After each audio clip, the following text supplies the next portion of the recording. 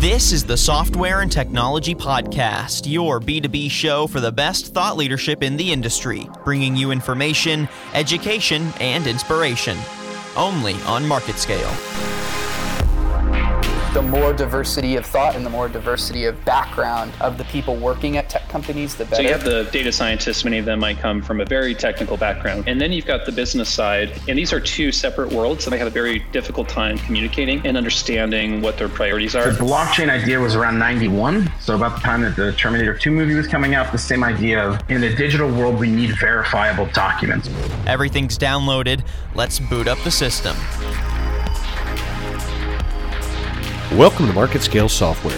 I'm your host, Sean Heath. You know, one of the biggest challenges that most people in the workforce in the United States have is paying for their insurance, or who pays for their insurance. It's probably one of the most complex concepts, I think, in American life today. And today I have a pleasure of talking to somebody who understands it. So this is going to be great.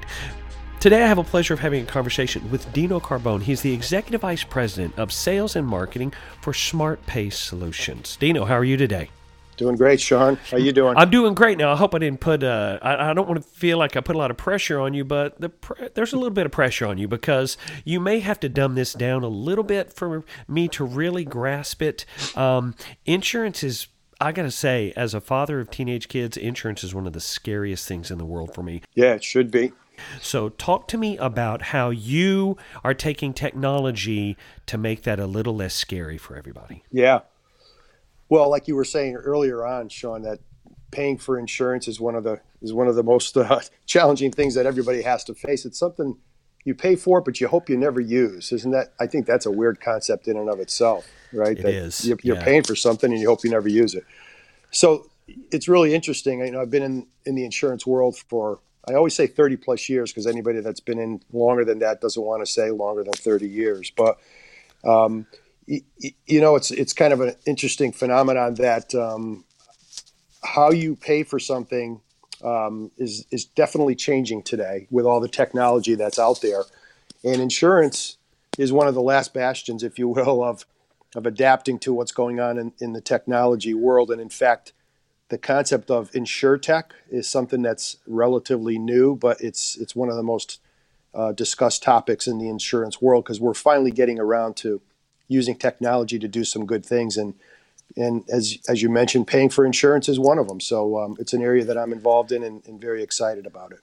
All right. So I have this question that it may be just me, I don't know, but the thing about insurance and technology coming into this space, it's a dual-sided coin, as most coins are dual-sided. I don't know why I put it that way. Because you want to be able to talk to a human when you have a question, but I don't necessarily always trust humans to not make mistakes with something in my insurance. So technology helps sort of have a fail-safe there. That's a really weird dichotomy going on there.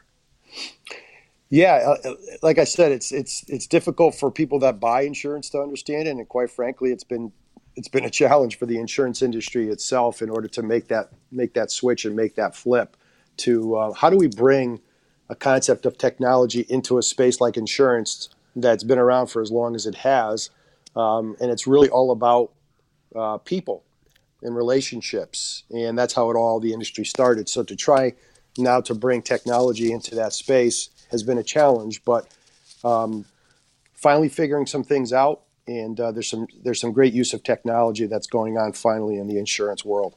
Now, you mentioned that you've been doing this for, a little more than a minute, and you actually started out in commercial insurance. Is there a major difference in the way that those two verticals handle insurance or the way they look at it? Yeah, so, there's obviously different verticals in personal insurance, which most people obviously are very aware of because they pretty much have to buy it. It's the way of the world that you have to insure your vehicles. You have to, if you're a driver of a car, you're pretty much there's no way of getting around it. Most people insure obviously their homes, their lives.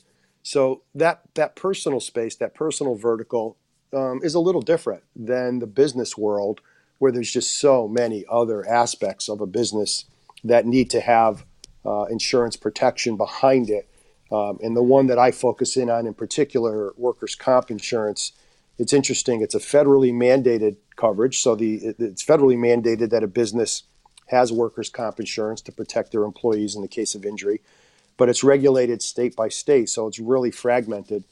And the way workers' comp insurance is billed, we're talking about how insurance is billed, has really been archaic in the past, and InsurTech is really kind of changing that, and that's something that we're in the forefront of. So, pretty interesting change that's going on in the way specifically workers' comp insurance is billed. And this space is undergoing a pretty dramatic shift right now. There's a tendency or a move towards a more collaborative approach.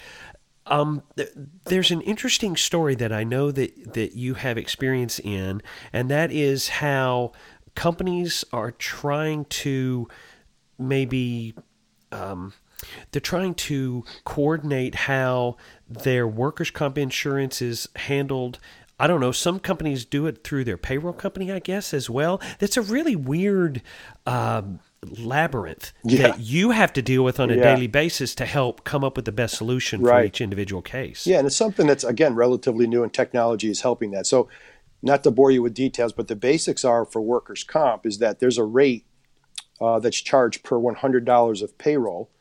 That rate varies by what the individual does for work, whether they're clerical, sales, they drive a truck, they work in a nursing home. Each one of those quote-unquote job classifications has a rate in and of itself.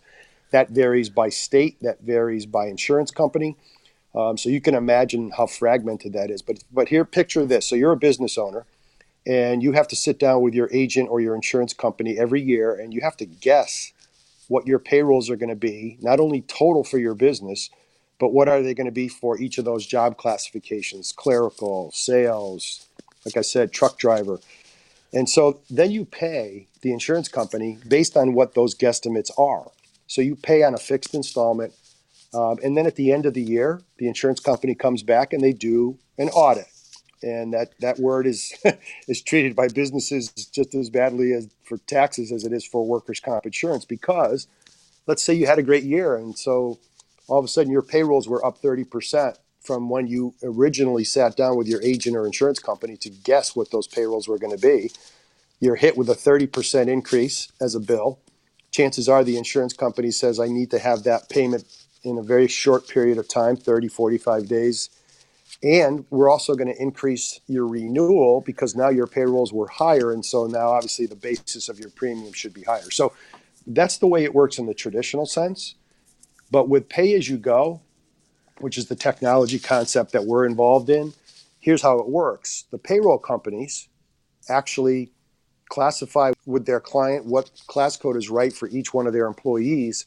So as that payroll is accepted every pay period, you can immediately calculate with the software that we're involved in, you can immediately calculate the premium every pay period. So it's really pay as you go.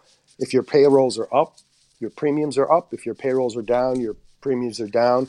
And essentially it's tracking that real time during the course of the year rather than waiting till the year-end audit. So that's a case where technology with payroll companies, insurance agents, insurance carriers are really bringing a different way for businesses to pay for their workers' comp insurance. Now, in the insurance industry, you are considered somewhat of a rebel because the insurance industry is not historically known for being incredibly innovative. It's not really a cutting-edge field, and InsurTech is really changing that. And one of the first things that I bet you have to deal with is the education aspect. Absolutely. That has to be first and foremost in getting anybody to understand or adopt any of these new approaches. Yeah, totally right. So it's something that's brand new, something that people aren't used to, whether it's an insurance company, insurance agents, they're just not used to it. But in the vertical that we're talking about, payroll companies, have a very, very integral part of the workers' comp insurance world. And guess what? They're light years ahead in terms of technology. They understand it. And guess who else understands it? Their clients, right? So business owners understand it. And that's who's really driving this train. The payroll companies, they're now really actually human capital management companies. In conjunction with the clients they have, the business owners, they're saying, you know what? I love paying for my workers' comp this way. It's like a hidden income tax anyway. It's based on my payroll. Why can't I pay it based on the way my payrolls are run? And so now you've got businesses and payroll companies that are driving the train with again, the pay-as-you-go concept of billing for workers' comp. And the insurance agents and the insurance carriers are catching up to it because there's a demand for it from the ultimate client, and that's the business owner. So it's kind of an interesting phenomenon that's going on. Who's really driving this train? Well, it's business. They're driving it because this is what they want, and the carriers and the agents have to step up to that demand. How many times in a given day do you use the comparison phrase nice to have versus need to have? Yeah, because insurance companies have always said, you know what, that's a nice billing option to have. And guess what? Now they're realizing it's not so much a nice to have anymore. It's a need to have because their competitors have it. And as more and more of the insurance companies are adopting this billing option, businesses love it. A lot of times an insurance carrier says, you know what? If I don't have that billing option, believe it or not, the world, just like every other business world, is so competitive that sometimes it's that little component of how you bill your clients that could be the difference in whether or not you get that deal. And billing is interesting for insurance, Sean, because here again, your best client as an insurance agent and as an insurance carrier, your absolute best clients are what? The ones that don't have claims. So if they don't have claims, what is the way that those insurance companies and agents can touch those best clients? It's all in the billing. It's how they bill for their services. Because as I said before, it's kind of interesting. Businesses pay for something they hope they never use. Well, if they never use it, the only way that insurance company touches them, unless they send them a calendar every year, right? The only way they're going to touch those really, really good customers is how they bill them. And so if the billing to a business owner for a product they don't want to buy is not really handled efficiently and effectively and in a good fashion, then there's a chance that they may end up losing a client for something as simple as not doing accurate billing and handling an audit at the end of the year and making it painful for their best client. It's kind of an interesting phenomenon. It's a little ironic that as an insurance company, your favorite client is the one you never talk to, or the one you don't have to talk to. But you don't have to talk to, right? An insurance company touts their best services are their claims handling, and I totally get it, right? When something goes wrong, that business wants to make sure the carrier that they're with is solid financially and knows how to handle claims. But guess what? What if your client, your insured, never has a claim? Aren't they their best clients? You're getting all this premium and you're not having to pay any claims. And so now the phenomenon again with technology is such that let's make sure that the way we bill our best clients is the most efficient way of doing it. And so that's kind of what's going on not only in my space, but in insurance in general. Okay, now off topic, but sort of peripheral to this topic. Wouldn't it make sense as an insurance company that you would really want to be present in the daily health of your customers' employees? I mean, it seems to me that an insurance company's best approach would be to help keep their clients as healthy and safe as possible. Is that weird, or is that a conflict of interest? No, totally accurate. It's totally accurate because statistics will tell you, and of course, insurance is driven by actuaries, right? As much prevention as you do, as much loss control as you do in a business world, as much as we try and tout, on the health insurance side of things, is prevention is the best way to go about it. Unfortunately, things go wrong, right? So it's in the best interest of an insurance company to help their clients avoid risk, avoid injury. But the reality is that sometimes it does happen.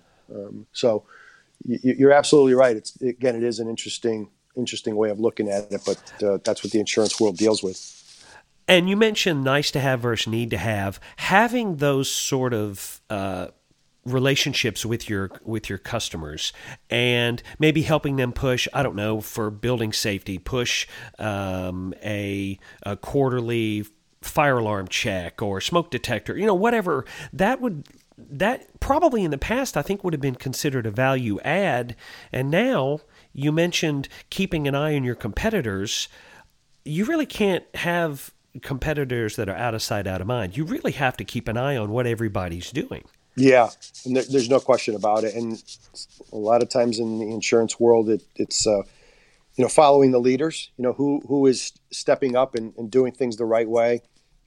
Is there innovation that's going on? And again, the insurance world was one of the last ones to be very innovative and creative. And in defense, it's kind of like the banks were. The banks of the old days were these big, huge buildings with pillars, out in front, because they wanted to portray that image of being solid, rock solid. They're always going to be there. They're financially stable. And that was the insurance world. Those are really hidden banks.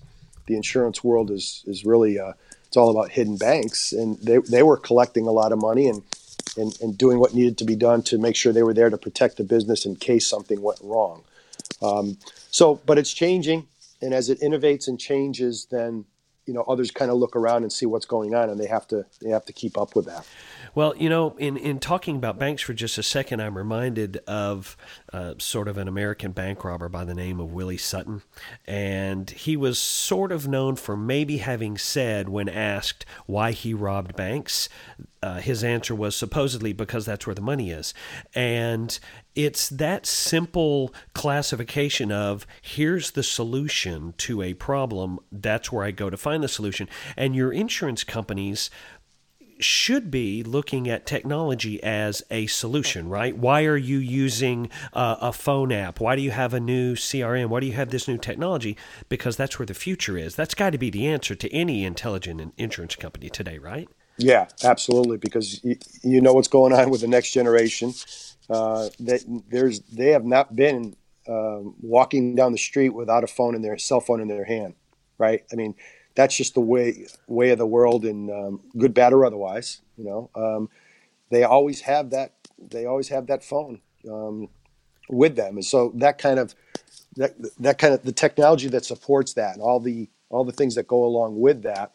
Insurance companies, like other businesses, have to make sure that they adapt to that, because that's where the world is going, and it's going there really, really quickly. Now, for my last question, I know when you go in and have an initial conversation with an insurance company, with a potential client, you want to present the broad answer. You want to focus in on what their needs are, help tailor your package and your solutions to fit the needs that they have.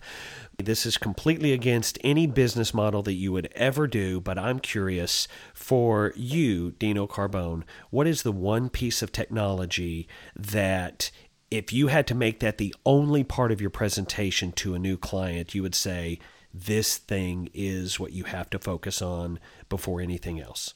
What's the one piece of technology?